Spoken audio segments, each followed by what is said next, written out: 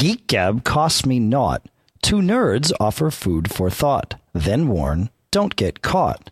The Mac Observer's Mac Geek Gab number 160 for July 21st, 2008.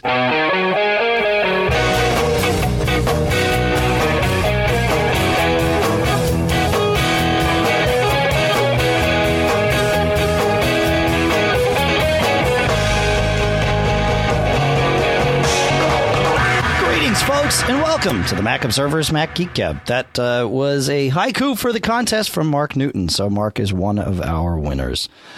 I'm Dave Hamilton, and I am here, of course, with John Braun. Hi, John. How are you?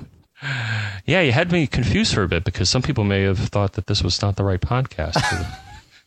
This was Poetry Today or something, That's right. or Haiku Hijinks or whatever. So, okay. Haiku Hijinks. What a great idea for a show. Boy, you think that'd get old pretty quick?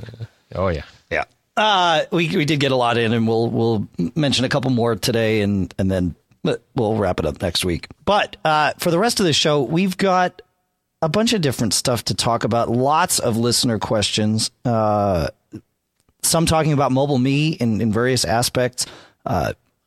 Revisitation of our discussion on UPSs. Some tips about all sorts of stuff, and including where to send your computer and who to call when your Mac is broken. And actually, I want to talk about that first. We spoke recently about when and where Apple may or may not replace a battery in a portable. Well, Lisa has my old MacBook Pro, which is still under Apple Care for another 8 months, I think. This is my first generation MacBook Pro, ordered the day they were released, February, whatever it was, 2.5 years ago. And the battery had gotten to the point where it wouldn't even warn her. It would just shut down. And this happened multiple times. And I told her, look, you just got to call Apple Care and they'll take care of it. So she said when she was on the phone with the guy, he started laughing and couldn't understand what she was telling him. And multiple times she had to answer the same question. I said, well, what was it? He said, well, she said he was asking for what's the full charge capacity of the battery. And she said, I kept telling him it's 650 milliamp hours. And he said, no, not the existing charge, the full charge capacity. And she read it again and read him the whole thing. Now, that battery was down to 650 milliamp hours. Mine shows, 5140, I think, is what mine shows. So yeah, I got 5180. But there you go. I want to maybe touch on Well, I want to mention they did replace her battery. So she called Apple Care. It's 2.5 years after purchase. Yes, the computer's under Apple Care, and they replaced it. Now, the important thing to note is she called Apple Care. This is different from going to an Apple solution provider or Apple Service Professional.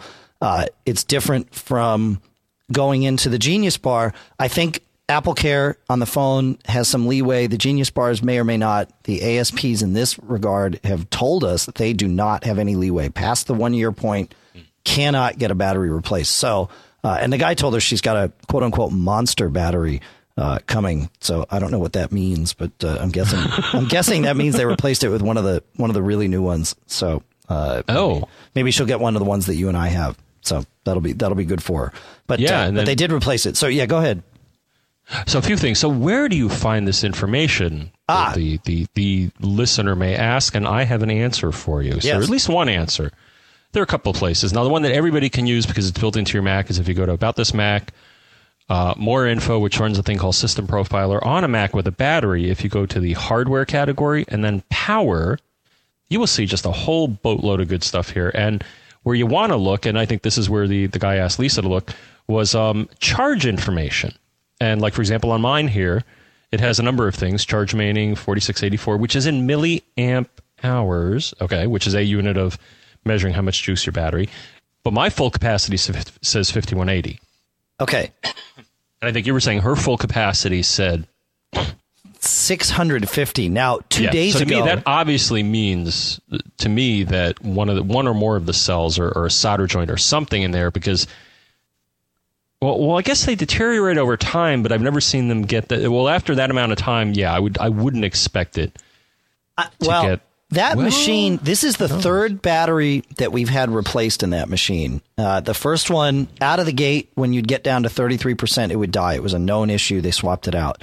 About a year later, this problem happened. Now, a year later again, this problem happens. So, we may be heading down the path of that whole thing that we talked about before with my iMac that got replaced. I don't know if this machine has if it's a lemon or what, but that remains to be seen. We'll see what it's like with the new battery. Yeah, well, actually, now that I think about it, I just recently sold my dear PowerBook, and I think the batteries. Now that I think about it, I think they were maybe in the hundreds, if not the low thousands, as far as remaining current. Because they were smaller batteries. I think they may have been 6 cells or whatever. But those were relatively smaller batteries as far as maximum power. Oh, that's right. Yeah, way smaller. That's right. Yeah, they didn't have 5,000 milliamp hours. They may have had 3 or 2 or whatever. Yeah. Yeah. And one other cool tidbit, because I love these geeky tangents, don't you? Well, I do. Even if you don't. Here we go. So speaking of power, I was just over the weekend, especially now, for you, Dave, and for the listeners, I turned off the AC I usually have up here in my computer room because, it creates background noise and you don't want to hear that stuff. You want to hear us, right? That's right. I think you do. So I went to my utility company. Now, normally I was paying my bill electronically, but they have a new thing where you sign up and you can answer all sorts of questions about, I have this type of air conditioner and this type of appliance, and it'll kind of show you a little pie chart showing where all your money's going for which thing. And it's pretty cool. But then I noticed the setting, and this I thought was the coolest. And I think I've actually wished for this on some of our holiday shows. It said, read your meter. That's so cool. Which, yes, I could walk outside and take the, 15 or 20 seconds to go outside. But it's like checking the weather on weather.com when you're inside. No, it does a lot more. Now, as far as I can tell, it's not doing it. I was thinking, wow, is it doing it over IP or something? Now, some of you may know, and some of you may have used, there are products that can send data through power lines. Right. It's just another form of communication medium, except just don't touch it so you don't zap yourself. Where a cable and things like that, of course, you can usually touch them and you're not going to die. But and they limit it to 4 per month, but they do show you the history. So I'm assuming that the power meter maintains a history up until a certain point because it showed like by the hour, the milliamp hours that I was consuming. That's pretty cool. So that was pretty darn cool. So I'm looking at a future where you can do that to almost all your stuff. You can say, how much power am I using? How much gas am I using? How much, and kind of get an idea of what makes your house tick and, how you can save money. And, this tool, aside from that, did a very nice job of saying, hey, you could, clean your, the air grates in your AC and all sorts of stuff. But it was interesting. So that's pretty cool. That's awesome. All right. Now we got to veer right on target here. That's right. Yeah, we had a tangent on a tangent. Okay, so and we're going to actually talk more about the whole when to call AppleCare, when to call the store, etc. later. We've got a good tip about that. But right now, I want to answer Steve's question, actually. Hey, John and Dave, this is Steve in Madison, Wisconsin. Enjoy the show. I have learned so much from you guys. It's amazing. Anyway, got a question. Hope you can help me out.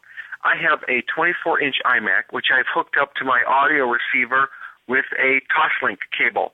I have a 35-foot HDMI cable and Toslink cable that I use to hook up to my HDTV and receiver so I can enjoy some movies from my iMac over to my big screen TV, complete with decent audio. Anyway, I've also got a nice pair of computer speakers, complete with subwoofer, that I'd like hooked into my Mac at the same time. So when I'm not using it with the TV, I can have sound coming from where my Mac is located. Problem is, the Mac only has one audio output.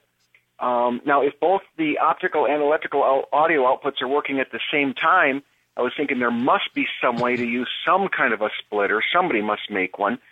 So I don't have to constantly switch audio jacks in the back of my Mac. I'm thinking that's just a service problem waiting to happen. Are you aware of any such device or any kind of workaround so I can have my analog audio and digital audio at the same time? Thanks, guys. Cut me off now.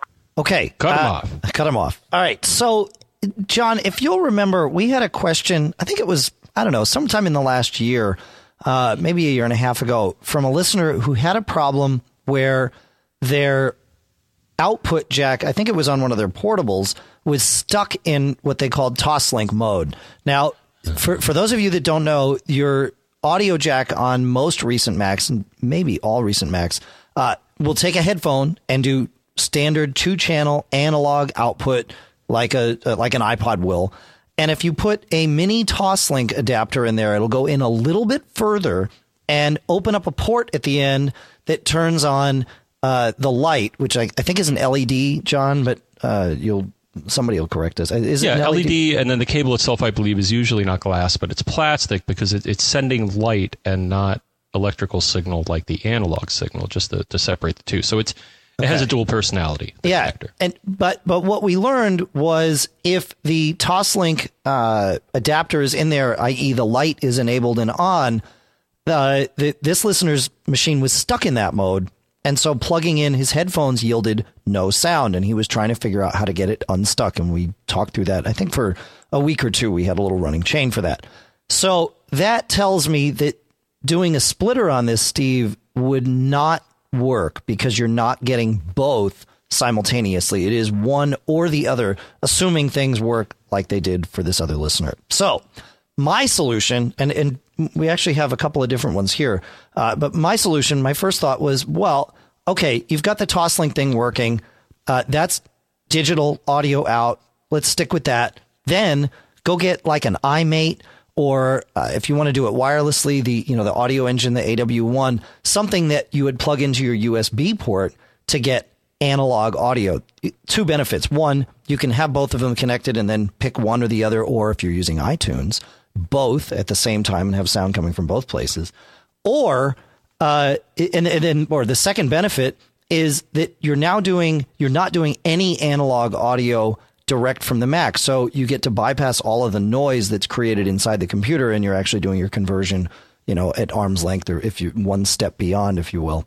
And that works fairly well. But John, when Steve mentioned splitter, you headed down a different path, and I think that's an interesting thing to talk about here. And I guess the only question I have about what you proposed is that, are you able, well, I think you hinted at this, are you able to do both? Can you do both a USB audio and a Toslink? And I guess the answer, well, I think you said if you have iTunes or something like that, but I guess that's the only concern I'd have about that solution. Yeah, I think they're now two separate channels, if you will. The computer sees them as two separate output entities and may not be able to deal with it, depending on what you're certainly you could. I know iTunes will do multiple audio outputs in some ways, but it may not do it in this way. I may have misspoke. However, I've always been able to do it with Audio Hijack Pro. So there's your definitive answer. And I think, I don't think iTunes will do it now that I'm thinking about that. I think you're right. The other way to solve it, because he does want both outputs. Now, this may cost you a little money. Well, your solution would too, because you get an iMic or something like that. But an iMate. There are Toslink splitters. Really? Which are digital splitter. Well, you could also just get a traditional. Well, no, he wants to go to both devices. So, one way to do it is to get an analog splitter, but then you'd have to convert one channel to digital. Right. The solution I was thinking is you can get, and I found them online, you need a mini Toslink to Toslink adapter, unless they make a mini Toslink, because Apple uses a smaller connector than is standard. And you made that point before, but just keep in mind that there is mini Toslink and Toslink. But you can split the digital optical signal.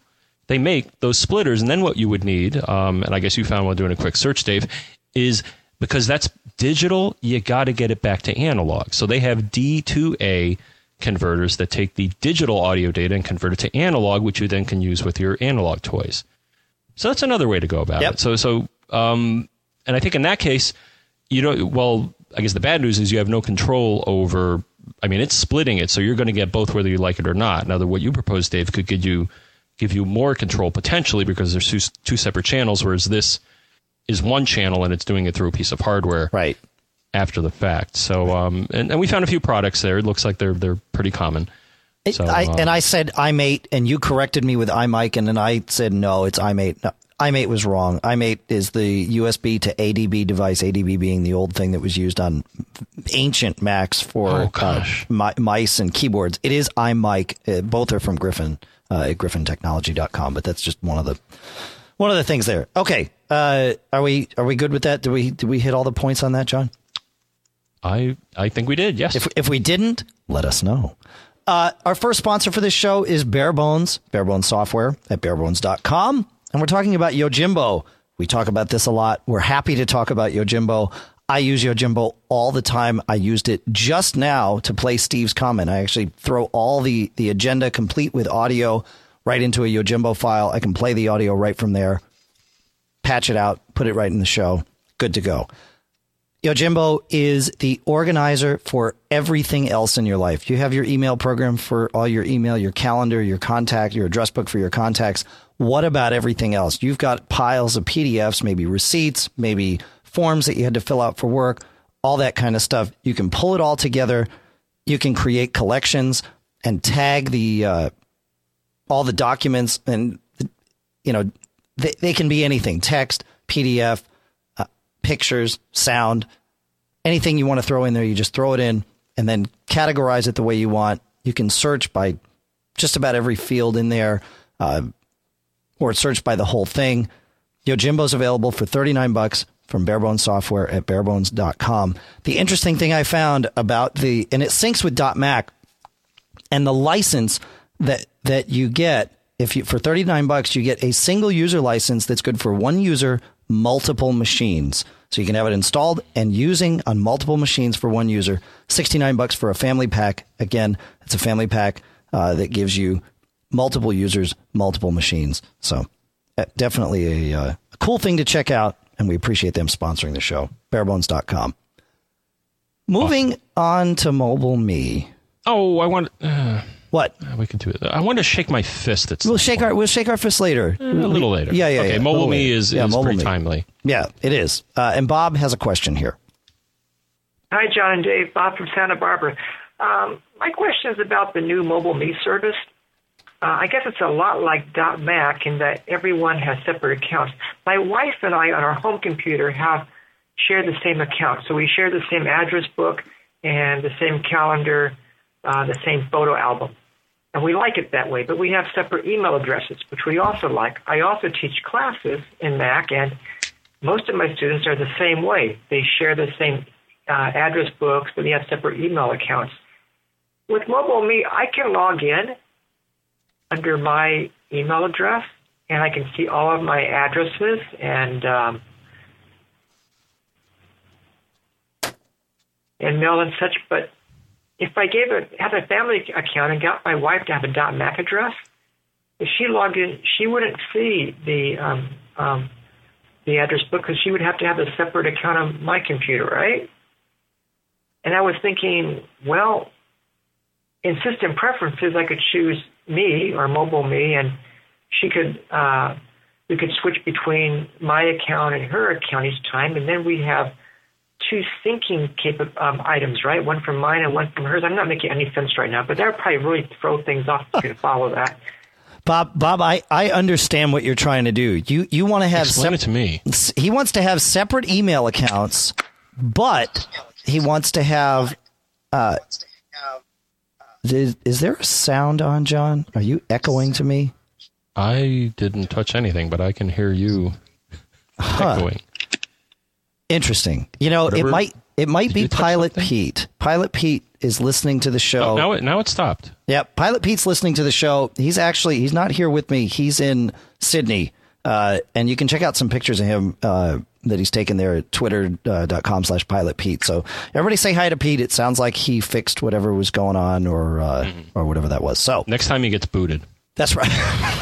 Seriously. So I think that's where the echo came from. In any event, Pete says it wasn't him. Well, yeah, who else could it be? Oh, okay. All right. NSA guys, come on. Yeah. Stop it. In any event. So what Bob wants to do is he wants to have two separate email addresses, but otherwise wants to have everything else in sync. So he wants to have his contacts shared the same with his wife, just as he has now, and his calendar shared same with his wife, just as he has now. And the beauty is you can do this. Mail.app does not read its mail configuration from the Mobile Me preference pane in system preferences. It's the same as .Mac. It really is. It's the same thing with a new name and some new clients available. Those new clients being Windows computers running Outlook, and the iPhone. That's it. Other than that, think of it the same way. So you could do the family account. If you want your wife to have a me.com address, you could get an account for her and just not use it for syncing. You could use it for mail only and not for syncing. And the same is true on the iPhone. I have my email account that is stored on our Backbeat Media servers, and it stays there, and that's fine. And that's what the phone syncs to for email. And then I have my Mobile Me account on the phone for syncing calendars and contacts. And I've turned off the email portion of that and just turned on the calendars and contacts, and it works fine. So it is possible to do what Bob wants to do. Just remember that mail.app does not read its mail settings. You can still sync mail rules and all that sort of thing.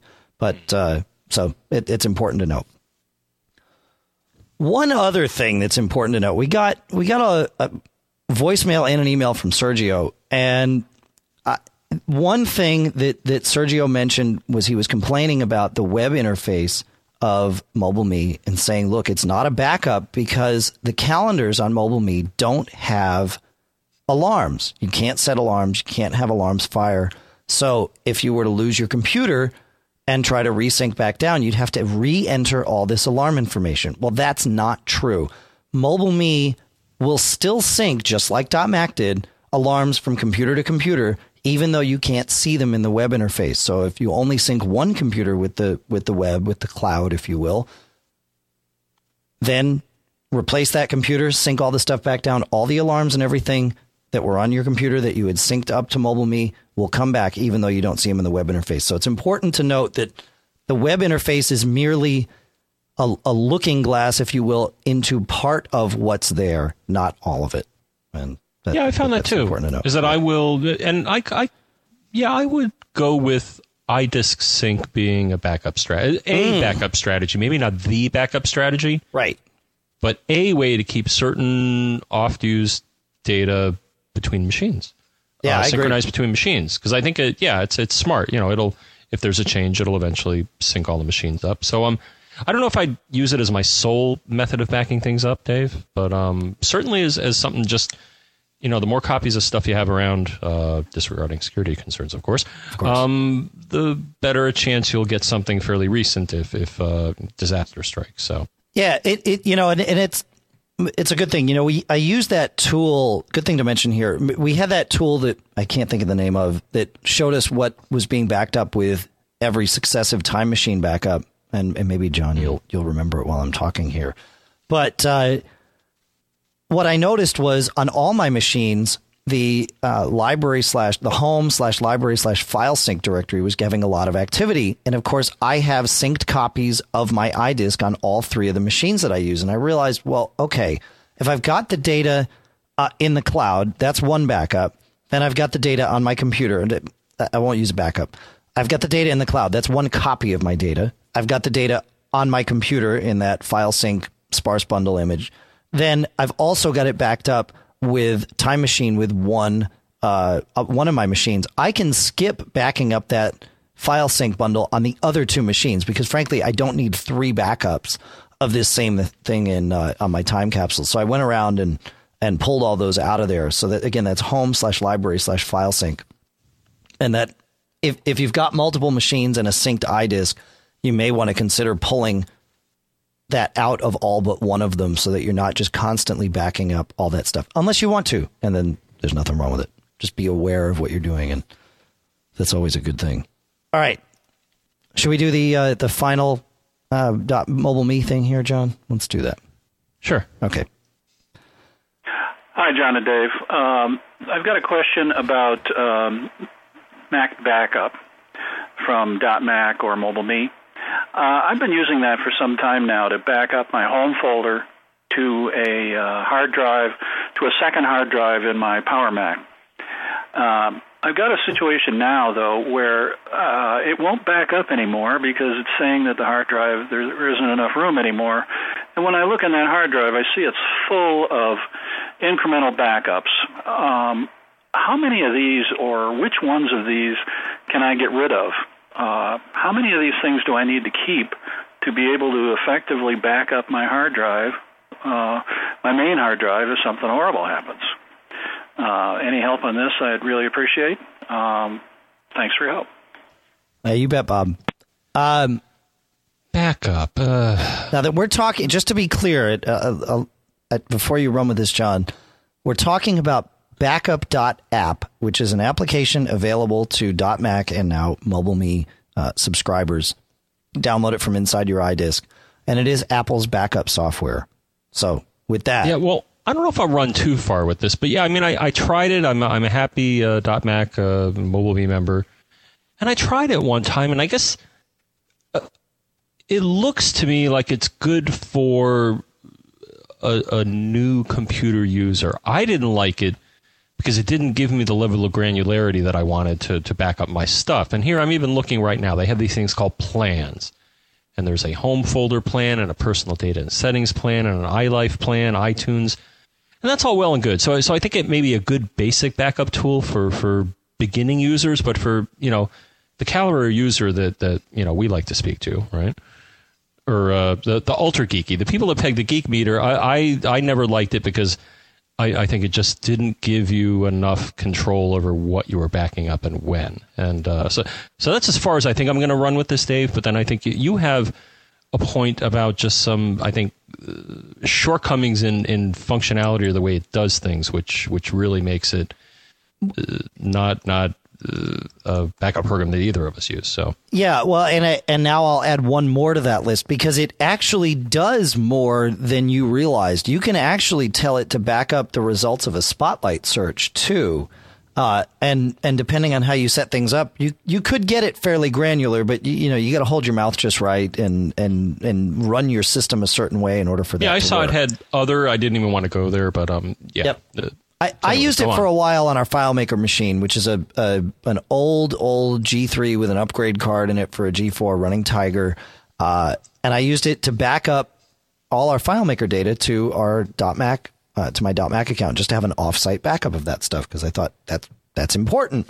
And I ran into exactly the same problem that Bob's talking about, where you run the backup for the first time and it creates the first full backup. Then every day when you run it, or however often you do it, it creates an incremental and an incremental and an incremental. Most backup software, you get to set how that works. And you can say, look, after a week, do another full backup. Forget all these incrementals, roll them all together, and let's start fresh.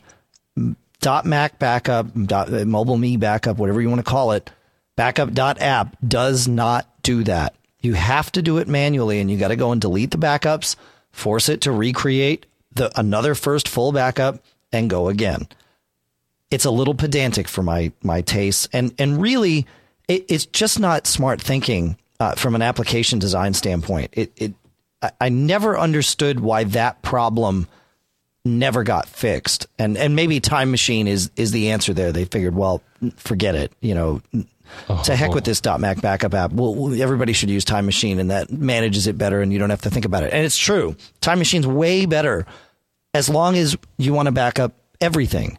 But if you just have some certain little thing that you want to back up, Backup.app is not the right tool to use. There's other tools. I used to use Retrospect, but they're taking forever to get their new version out, so I'm not going to recommend that anymore. They announced it at Macworld. And they're going to ship it in October or something. It's wrong. Probably should have waited it. Yeah, okay. Whatever. Yeah, whatever. Data Backup 2 from ProSoft is actually much better. Yeah, it's great. It's OS 10 native. Hey, that's a good thing. It's Intel native, rather. Those guys. Yeah, it's great. They make all sorts of great stuff. So yeah. And I still like Carbon Copy Cloner, though I tend to use it for the all-in-one, or of course, Super Duper. I guess it's another. Yep. They're good for the all-in-ones, yeah. And I'll say in the defense of the one thing Backup does do, which is kind of interesting, although other products tend to do it now too, is that it will use your iDisk as a destination for the backup. Yeah. Which is kind of neat. That's hard to get to happen with other backup software. I think I've seen attempts at it in other programs, but because basically your iDisk is a WebDAV drive, but still there may be other nuances. Right. But anyway, so that's one advantage. And I'd say heck, if you got .Mac or MobileMe, give it a shot. It may work for you. They might. Just long term, I think it massive fail for just about any for anybody. I haven't seen anyone that's used it that says, "Oh yeah, it's great." And then, if they realize what's going on, or if they've ever tried to restore or anything like that, it would fill up my iDisk. I would have to, once every month or two, I'd have to go in and clean it all out, do it again. Can I? Hello? Yeah, hello. Yeah. How are we doing? I'm doing all right. How are you, John? Well, you mentioned Time Machine, right? I'm doing a show. You want to do the show with me? Yes. You have a rant, don't you? Well, I just thought it was an opportune time because we were talking about backup. Yeah, go. Okay, here we go. Sorry. Rant's on. We were going to save it later in the show. We were trying to pace my little tangents and rants here. But, okay, so some of you may recall, and actually at least one person, if not more, wrote in where my rant about my Time Machine getting all screwed up after they did the latest 7.3.2 update. And at least one other listener wrote in saying, hey, I had the same thing happen to me, and I did a rollback. Now, I should have thought of that, and I didn't. But the time cap, so we'll let you roll back to a prior firmware. I probably should have tried that, but I was just really annoyed. But I was going to link to a discussion about it in the show notes that I dutifully do for you folks, usually a day or two after the show. I've been getting better lately. Yeah. But anyways, here we go. No, it just got me is that I was going to put a link to a discussion that Dave and I were looking at before the show. When I tried to paste it in the show notes, discussion deleted. Apple, grow up, okay? It just bugs the heck out of me. It's like you're acting like somebody running a bulletin board and you're afraid of putting something bad about you. That's exactly what it is. These are intentional deletions. These are people discussing a problem with your product and you delete the discussion. Come on. Give me a break. I'm sorry. Maybe we'll be banned from iTunes or something. But that's just, to me, it's unacceptable to extinguish a discussion on your support forums about a problem with your product. Because as far as I can tell, I'm not the only one that had the problem. So rather than pretending it doesn't exist, why don't you get an Apple person that knows what's going on to at least answer the concerns of your listeners and your users? Now, so that's the end of and that's a fist shake, okay? Not a finger wag, but a fist. I'm shaking my fist because that really bugs me when they do that. Yeah. Now, Apple announced, I think it was over a year ago, that they no longer officially have people manning the discussion forums, insofar as that you should not expect to get an answer from Apple people. Now, there are certain discussion forums that Apple people will answer. And even more of them that Apple people monitor. Clearly, in this case, John, someone from Apple was monitoring it because I don't think any of the rest of us have the rights to delete a discussion. So, but yeah, I agree with you. Leave the stuff out there. There's helpful info. I mean, one of the things that came in via email this week was what you alluded to there. Somebody wrote in with exactly the same problem that you had, and they said what they did was they rolled back from 7.3.2 to 7.3.1, and boom, the problem went away. All their Time Machine backups started working magically again, so they just left it there. They didn't have to restart their Time Machine. They didn't have to re-begin everything that they've done. They were able to do it. But you got to leave this stuff out there so that the users can, if Apple's not going to help the users, at least the users can help each other, and that's what the discussion forums are for. And I've seen that, and actually they've added some very nice features as of late, so I'm going to give them, a tip of the hat. In addition to the shake of the fist, but they will have threads that say this question has been answered or not. Right. There's a way to indicate that an issue is closed and an answer is available. So yeah, now I don't know. I'm not the administrator of the Apple discussion boards. Maybe there's a valid reason that they delete these discussion threads about problems with their products, and I'm just not hip to why they do it. So. If you're allowed to. Now, don't do it from your Apple computer at Apple campus or a phone, okay? Do it from a payphone. Or do it from home or something. Anything we get is confidential. We don't, we'll play the stuff on the air, but we won't tell anyone where this stuff comes from. Well, I'm just more concerned about, because, I've worked with our IT people when they've been trying to track people down, doing stupid things from work computers. And so we don't want people to lose their jobs. No, certainly not. certainly. So go to a nice internet cafe or something, hook up to their Wi-Fi, and write it from there. But anyways, no, it's just it's annoying. Close out the thread saying, this thread is inappropriate, and go to this thread, which is the official thread about, this topic, something or other, blah, blah, blah. But don't just delete it. I mean, that's just rude. So, end of rant, but I think it was, I feel much better now. Do you feel better? I think it's a disservice to Apple users. I really do, and Apple customers. I agree. All right, we've got a couple of tips to go through, but the next thing I want to do here is mention our second sponsor for this show, which is Second Gear. SecondGearLLC.com is where you go to find out more about Today. Today is an application. It reads from your iCal data store and shows you a nice, tidy little window that lists today's events, or really the events for any day, and also includes your tasks. You can jump around from day to day, and in fact, version 1.2 adds a date picker so that you can jump weeks or months. You can move around much easier as opposed to previous versions where you just had to go day to day. And now, if you double click an iCal item, either an event or a task in Today, it opens it up in iCal and you can edit it right there. So Today is available from SecondGearLLC.com. I use it. It's got a great interface. It's just really, really simple. And it's a nice place to have your calendar for the day in a compact little window without having to have iCal open and taking up lots of screen real estate. If you go there, you can, of course, download a free trial. But until, I believe, the end of August, if you use the special coupon code of MGG160, you get 20% off of the retail price, which is $15. So $12 with the MGG160 coupon. You really can't beat it. SecondGearLLC.com. And of course, there'll be a link in the show notes, also reminding you of the coupon code. All right. We have quite a few tips to go through here, and we've actually got some time here, John. So let's start. You want to do it, Robert? Let's start with Robert. Yeah, I think this is good. We talked about UPSs last week, uninterruptible power supplies, and Robert makes a good point. Hey, guys, this is Robert from MacandOldFarts.com. Commenting back on the UPS problems this guy was having this week's Geek Gab cast. I've seen on some of the lower-end units, like APCs and things of that nature, where you can buy in, any of your big box shops, where it may have like 6 outlets on it. And you have to really pay close attention to them because some are using the battery backup side and the others are only surge protected. So if you have a piece of critical equipment, pardon me, plugged into just a surge protection side and you lose power, that's going down. Just a heads up on that, guys. Love the cast. Take care. All right, thanks, Robert. And I couldn't hear. We just had a little discussion about this. I couldn't hear what URL you said at the beginning. Hopefully, some of our listeners could. If you want to say it again, send another comment. We're happy to play it. You make an excellent point.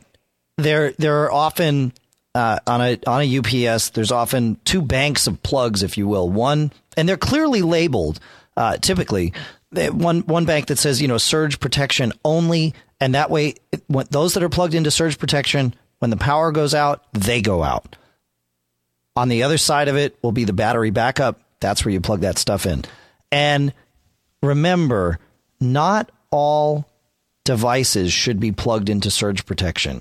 I recommend plugging in computers, hard drives, and typically monitors. Okay. Beyond that, it gets dicey, especially the one. And if you have the power in the surge protector, go ahead and add more, but test it, i.e. by putting it in test mode and seeing if the battery can run your equipment. The one thing you want to make sure you don't plug into, certainly any consumer grade UPS, is a laser printer. When these things fire up, they use way more power than most consumer grade UPSs can handle, and it'll shut the thing right down. So make sure if you've got a laser printer, go ahead and plug it into the other side. Well, they need to heat up that drum. There's a drum and a fuser and all that stuff. Is the thing. I would suspect that the technology, because I see a lot of units now. Like we got some new Sharp multifunction units at work, and they have warm up periods and stuff like that. But I think in general, and I'm sure it's in the documentation somewhere for the device that has the maximum power draw. Right. Because what you're pointing out is that, and actually that's about the only device I could think. Maybe a monitor, maybe an old plasma monitor powering up may also kind of do a short term but high current draw and then settle down. Yep. So actually, now that you think about it, I think that's the only device, that and maybe some older monitors. You take a big hit at the beginning and then it settles down. So all right, thank you, Robert. Okay, we talked about the benefits of when to call AppleCare earlier with the battery issue. Dave has another opinion. Hey, John and Dave. This is Dave. I'm an Apple specialist. Apple authorized service provider. I repair Macs. I'm just responding to Dusty's call from PA. $900 is way too much money. Somebody's misquoting a logic board price, or they're considering it's a stock price instead of an exchange price. Anyway, the point here is, sounds like Dusty's getting really shafted. Tell him to take that machine to an Apple authorized service provider, not an Apple store. An Apple authorized service provider. Look them up in the book. They fix things like we do, and they don't charge quite that much money. You guys really should promote those Apple authorized service providers, because those are the Apple guys that have been guys like us in business for 15 to 20 years, and they're usually pretty experienced. Once again, tell them to go to an Apple authorized service provider. Not $900. Dear God. Good show, though. Later. Thanks, Dave. Always appreciate hearing that. And you're right. I've found these Apple authorized service providers to be essentially Apple certified Mac geeks with storefronts, right? I mean, these guys, most of the time, in fact, all the time in my experience, are very seasoned veterans of the computing industry, especially with specifically with a Mac focus. You're going to find people here that have a whole lot more hands-on knowledge than you will at a Genius Bar, where they've got a lot of training and, of course, access to a lot of resources. But remember, the ASPs have access to many of the same resources that the geniuses do, and as Dave points out, have different paths that they can take and may be able to save you some money. So it's certainly worth getting a second opinion, if you will, from an ASP. And I think, John, you've found a way to find them. Yeah, let's see if this other way of finding them works here. But anyways, there is a link. It's an article. Let me type this in. There we go. Okay, I shortened it a bit. So anyways, on Apple's site, they have an article, How to Find Your Nearest Apple Authorized Service Provider, AASP. And it's support.apple.com/KB, which I think is knowledge base, /H as in Henry, T as in Tom, 1434.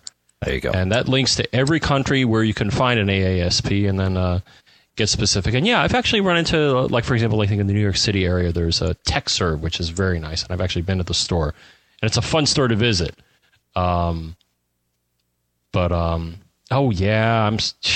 I didn't get the phonetic thing, but hey. Dave was just messaging me. I forgot my phonetic alphabet, and I just broke down. But yes, you're right. Hotel Tango. That's right. I figure we'd give a shout out to Pete there. All right, so let's start at the beginning. Alpha, Bravo, no. We're not gonna go through the NATO phonetic alphabet. This is not the daily source code. No, never mind. Okay, moving on. James actually wrote in, and this is interesting. So I think it's worth mentioning this and then discuss. So James writes, "Love the show. I've been listening to the back catalog while washing up my baby son's milk bottles in the evenings, so I'm an avid listener. On my MacBook Pro, I've been having some trouble recently with Safari startup times and randomly taking a very long time, often beach balling for minutes on end. The same started to happen with iTunes. On a quiet day, I noticed a rhythmic sound from the hard drive. Uh-oh. When I logged in as the guest user, Monster, Safari, and iTunes performance. No problems. So what's going on? I actually ran iDefrag ahead of iTunes 7.7 download, and the single most defragmented file turned out to be a file buried in his private/var folders named com.apple.safari/cache.db at 253 fragments and 274 megabytes. How do I delete that? I thought, well, Trusty Terminal is not your friend here. Tried CDing to something called -caches. It doesn't like the -C on the front, even if you escape it. Now, I think if you put it in quotes, it probably would have worked, but James moves on. You're probably both thinking, duh, clear the cache, dude. And yes, that's what fixed it in the end. But it's quite alarming that this single large file could end up in so many fragments when I have 30 gigs of disks free. So this begs the question, is there any way for people who haven't purchased a defragment tool to find out just how fragmented one or more files might be? If so, could they manually defragment by moving the files to another volume and then back? All right. So the answer is yes, you can manually defragment by copying over and copying back. Typically, that's going to work. But I think iDefrag and what's the one? Drive Genius are the two utilities that are going to go out there and tell you what files are fragmented. However, as you found, James, it's cache files. And my favorite way to deal with cache files is using Onyx or Cocktail, either one of those utilities. And there's others. Mac Janitor will do it too, to go out and just clean all those cache files out. And I find that doing that, if not once a month, maybe certainly at least once a quarter, but once a month isn't going to hurt you to go out and really scrub that stuff clean and get it out of there, and makes a huge difference, at least from what I've found. John, I don't know, but what your maintenance routine is, but that's mine, is about once every month and a half, I guess. I remember, oh yeah, I got to go and do that, and then I go and do it. Really? Yeah. Mine is pretty much when something goes wrong, that's when I start the maintenance routine. Okay. Well, I know the system does it on its own at a low level, so I trust Mac OS 10 to do the right thing. All right. Well, that's how it goes. You asked. I asked. Just fixing some audio problems there, folks. Sorry about I think John, you sound better now. Thank you. Yeah, that's good. Okay. Where are we? We talked about James. You know what? Jed. You want to do Jed? I do want to do Jed. Short. I like this. This is a fun thing to find. So take it away, Jed. Hey, guys. This is Jed. Just wanted to call in with a tip. Haven't heard you mention it. Maybe I'm an episode or two behind, so maybe I missed it. Or maybe you did and I just missed it. But it's I've been really liking the Secrets preference pane. The Secrets preference pane is great for those of us who are afraid of the terminal and our Unix commands, and it's done by Blacktree. I don't have the website on me, but it gives you a bunch of kind of the, little opens up options in a lot of programs, and it's continually updated. So it's a really great thing. And then kind of because of it, I found a half tip off of it, which is screen sharing. You can bring up the Bonjour menu, and you can have a choice of all your computers is one of the options, which is handy if you have a bunch of computers you constantly control, and you hate to have to do a couple extra clicks into the Finder. You can actually then drag any computer there listed under your screen sharing. You can then drag any computer out of that menu onto your desktop, and then from then on you have a shortcut to screen share your computer. So something I use now a lot is I have a headless Mac, and I just use that to control it all the time, and it just saves me a couple clicks, and I'm that lazy that I thought it was worth calling with a tip. All right, if you guys want to reach me. Nope, we're good. Secrets.blacktree.com is where you go and download the Secrets Pref pane. And I think, John, since this comment came in, you've been a fan of this. Is that right? I perused it. Actually, I will just looking at what it can do. So I think the concept is awesome. Yep. And that you have a collection of these secret little things that are all concentrated in one place. I'd be careful, though. Oh, those things always scare the heck out of me. Some of the things, like enabling these hidden menus and enabling these hidden features. So the good news is it's all in one place. The bad news is, I just so I have mixed feelings. I like it, and every now and then I'll hop in and try some of the options that it presents. But Yeah, be careful. Do your backups, like we told you to do earlier. And clean your caches, unless you're John, and then just wait until all heck breaks loose. Disaster strikes. That's right. Okay. Got a very interesting thing here that I want to play as kind of a Mac Geek Gab public service announcement. So I'll play this comment from Ben here, and then we'll talk about what it means. Hey guys, this is Ben from Augusta, Georgia, and I recently bought a iBook from this place in South Carolina called I think it's WegenerMedia.com, WEGNER media.com, and I got an iBook 500 megahertz G3, and I got it today, and I go to open the box, and I open it up, and I realize it's just a box and the paper saying how much I paid for it. So I called the place, and it was shipped to DHL, and they said that it had happened 10 or 12 times over the past weekend. So I figured I'd let everybody know. I don't know if it's DHL or the place this is happening or starting from, but I figured let everybody know about that. But thank you. And probably going to cut me off now. But Yep, we did. So I as soon as I got this, I thought, wow, this is fascinating. So I called up Dave Wegener, the proprietor of Wegener Media, and he said, in fact, they've shipped probably 80,000 computers since the day they opened their doors low those many years ago. And this is the first time anything like this has happened. They've been working with the local authorities and DHL, and it looks like it's a problem somewhere in the DHL chain. They're not sure if it's locally or somewhere at one of their big sort facilities in the path. But yeah, he said that they'd seen north of half a dozen of these since Friday night when they first started getting phone calls about this. But this is the public service announcement here is anytime you ship anything, make sure it's insured. Don't expect that it's going to get there. It usually does, but don't expect it. And as Pilot Pete pointed out earlier, if something is truly unreplaceable or invaluable, don't ship it. Because you never know who's going to get their hands on it in the midst of this whole process. There's a lot of places that it's got to go through, including sitting at your doorstep waiting for you to get home from work. So, I guess the only thing I'd say is that, if you go beyond onesie twosies and you do work at one of these places, I've interacted, which is, that's all I'll say, but interacted with people at shipping, or I'm sorry, carriers, we call them, right?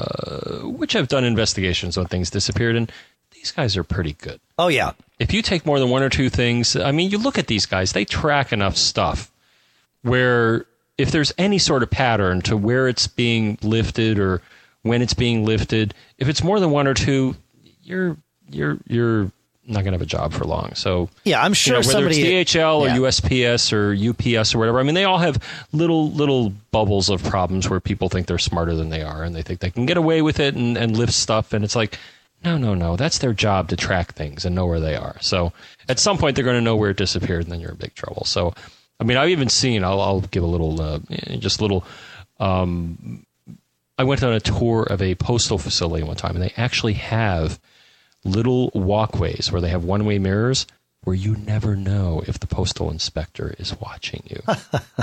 Seriously, that's how they do it, and I think they may do that in other facilities too. They have secret places where these guys who you never know if they're watching you, are watching you handle the thousands or millions of boxes that go through. So it's just not worth it. But so if anything, insure it. Yep. As we suggested, but that's too bad because your initial reaction is, oh my gosh, the vendor is doing something wacky. And sure. Usually, it's not. Though even then, if it was, they'd figure out the problem too. That's right. That's right. Yeah. My guess is somebody at DHL is getting a new room and 3 squares a day. So the cool thing was, though, being on the phone with Dave Wegener today, he told me about this thing that falls into my cool stuff found category. at MacMagSaver.com. You know, there's been reports of problems with the MagSafe connector. If you yank it off of the machine too many times or the wrong way too many times, you can start to really break that connector and then render the connector useless. Well, MacMagSaver is something that snaps on there, extends that connector out a little bit, gives it a little bit more strength, and should pretty much prevent this problem from happening. So you can check it out there. They've just started shipping them, I think, within the last month or so. And they'll also work with you, and I think they'll repair damaged MagSafe connectors as well. So it's a twofer solution and worth checking out. They're going to send me one, and I'll certainly talk about it and let you all know what I think about it. So where are we with time here? We've got a couple other cool things found, but we've got to get on to some of we've got a haiku. Get out of here. Yeah. All right. So that first haiku was from Mark Newton, so he is our first winner. Randy Chevrier. Yeah, looks French. All right. Chevrier. I don't know. He actually sent in a boatload of haikus, and I wanted to just run through a couple of them here. Maybe we'll run through all of them. I don't know. Let me start with the first one, which I thought was great. 5 candles blown out. Smile has made life so easy. They're great beyond doubt. And then he sent in one for Text Expander. So much text to type. Eureka. Text Expander. Fingers are at peace. I love this stuff. So that's winner number 2. Should we talk about a couple more of his? He did one for I think every app that Smile on my Mac does, right? PDF too big. PDF pen saves the day. Smile can make me smile. All right, we'll leave it at that. And we have something very special. The third one, John, you're going to take care of in a minute here. We'll credit Paul DeCarli now, but you're going to have to wait to hear it. While we wait, John, let's tell him how to contact us. How? I don't know. I guess you could do the phone, which last I checked, the number is 206-666-GEEK, which is 4335. Very nice. How else? Email, I guess. Yep. Feedback at MacGeekGab.com. That's right. Yeah, exactly. Wow. You usually do that one. And then I'll let you... there's probably a couple others that you know about, Dave. There are. At least one, and that's Skype. You can Skype to Mac Geek Gab. Again, very important. Don't look for us to answer on Skype. That account is almost never online. It is simply there as a voicemail repository for anyone that wants to use Skype. We know that a lot of our international listeners don't want to have to call the U.S. And make a toll call, so Skype is a great way to get an audio comment in that way. So, we got that. We did that. We did this. We did that. We've been doing this for 50-something minutes. So, iPhoneAlley.com is where you'll get the website and podcast that Michael Johnston produces when he's not busy converting this show into AAC feed for you. CacheFly provides all the bandwidth. And I think, in about 3 weeks, John, you and I are flying out to Las Vegas for New Media Expo. So if you're going to be out there, let us know. We'll be there for a couple days or more, perhaps. I hear it's hot. I checked the weather in Vegas the other night. 100? 107 at about 6 o'clock at night. Yeah, it's nice. It's beautiful. Podcast Marketplace includes the A5 and A2 desktop speakers from Audio Engine, Yojimbo from Barebones Software, Page Sender and Text Expander from Smile on My Mac, Conference Recorder from Ecamm Networks, and of course, all your travel needs from Harman-eTravel.com and Audible.com with one free book at audible.com/MacGeekGab. Actually, that's audiblepodcast.com/MacGeekGab. I think the other link will work, but I wouldn't count on it. I don't think you'll get your free book. So audiblepodcast.com/MacGeekGab. iTunes comments are awesome. We love seeing them there. Thank you very much, those of you who have commented. And if you're moved to do so and you haven't yet, please feel free. The floor is yours. Until next week, we'll see you then. And then here's a gift from Paul, I guess. Yeah. All right. Well, let's let the band play it out here.